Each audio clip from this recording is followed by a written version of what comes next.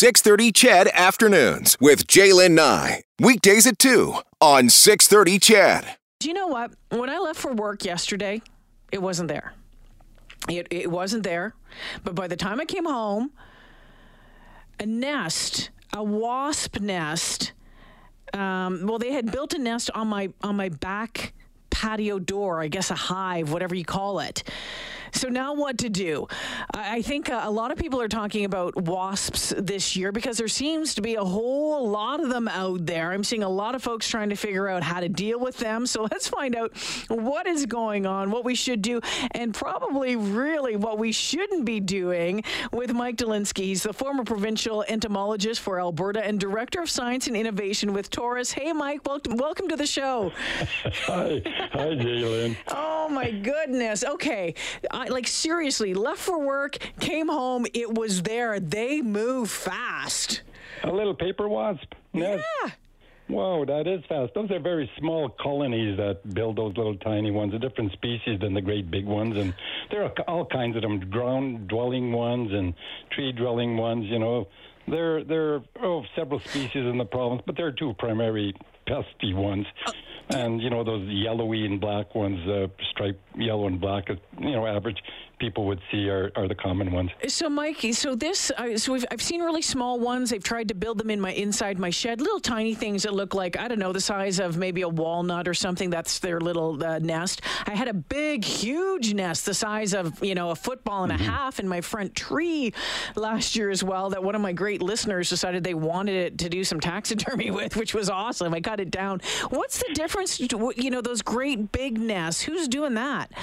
Just different species. Okay. That's about all. There are multiple species that are out here living basically the same lifestyle. They're general predators and omnivores. They eat fruits, they eat protein. They need those same nutrients that a human does to develop their eggs and feed to their young. So they're out foraging all the time, eating insects primarily. They're very, very beneficial insects, to tell you the honest truth, in a lot of ways. Because I was going to ask you, I really wanted to know what purpose do they serve? Well, you know what? You can find them eating roadkill, If you got a dead mouse around or something like that, they're very, very good at cleaning up carcasses. And, that's why they wind up around your food table.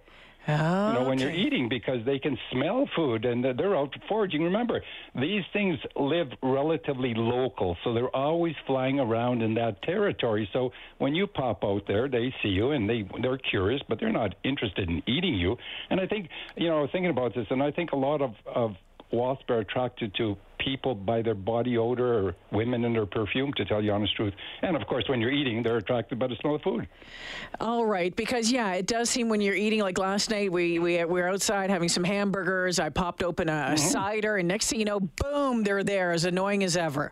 Exactly, and if you watch them a little bit, they'll start eating on your plate. So they're kind of general feeders, And the biggest issue with people is their fear. I mean, they're not interested in you. I mean, you got to put yourself in a wasp position. If you start swatting at it, how would you like somebody swatting at you? So, and then they have an alarm pheromone that they can utilize. My little granddaughter, Sophia, who's 5, is a real avid entomologist and lily beetle whisperer. And I've got her trained to be, quiet. And, my wife is the reverse. She just kind of heads for the house. So, Mike, what should we do? I mean, you say don't wave your arms around, don't go running. What should we do? If they're bugging us, what do we do?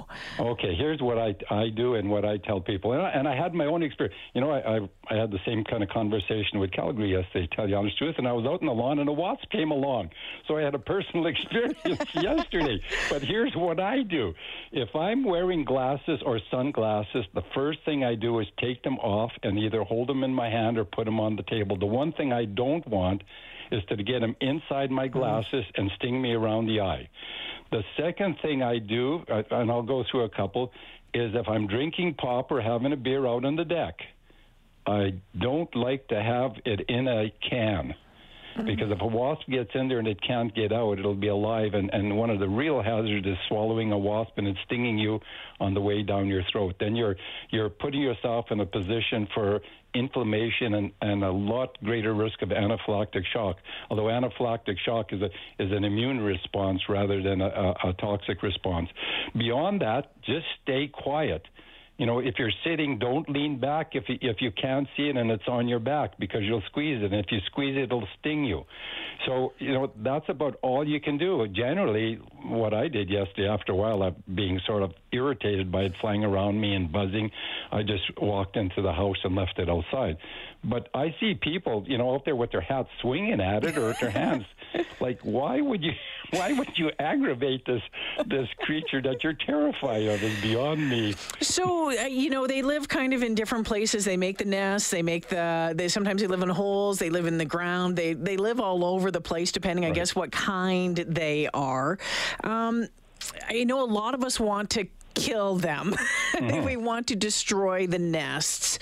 What do you recommend we should do? Well, you know, the easy recommendation is to get an exterminator out, but, you know, that's not what average people want to do. So I basically tell people to use the wasp bombs. They shoot a stream of fluid, and I was over at Amory yesterday getting some faucet stuff, and I noticed they have them there. And they're commonly available at places like Home Depot and Lowe's and that type of thing. So one thing, you do that in the evening because the wasps will go back, and they're cold-blooded. So as the nights get cooler, they're less prone to fly. So if you get back when it's almost dark and you spray into the mouth of the nest, or if it's a hole in the ground or it's in a log, if you spray in there, that poison will, you know, but somewhat fumigate them, but if it contacts them or they walk over it, they'll probably be dead the next day. There are other ways to do it. You can trap them using hamburger floating on a dish, you know, in a bucket of water, or you can use pop. Pop is a great attractant, and cut the top off, flip it around so that the hole is in the bottom, and sit it on top, and they go into it and get trapped. You know, and there are all kinds of these gimmicky things, is my estimation, of wasp traps. Some of them have pheromones in them, and that is fine, but which species, I don't know. The real key thing, though, is you know, so you can get rid of them that way. You know, use your imagination to a degree, but be cautious, because if you get stung and you have the risk of anaphylactic shock, but that isn't a great risk. A lot of people are worried about, you know, developing anaphylactic shock. Yeah. But, you know, just because you're, say, allergic to bees doesn't mean you're going to be to a wasp, and different species have different. So don't worry about that. Some people will take a plastic bag if they're brave enough, put it over the nest wasp, and then scrape it off the ceiling like you're on your eave there into the plastic bag. They're not going to sting you through the plastic bag because they can't get a grip on anything to sting you through that. Well, that takes some bravery, and falling off a ladder is more dangerous than the wasp, to tell you. My husband just put some... More people are hurt that way from wasps. My husband put some gloves on and just, you know, it was about 4 inches big, and just squished it, which I didn't think was the brightest idea, but he did it. So here's another question before we run out of time. Do those, I have heard that if you take down the nest, or if it's dead, you've killed all the wasps in there, and if you leave it hanging around or get those fake nests, that'll work, that will keep them away. Does that work?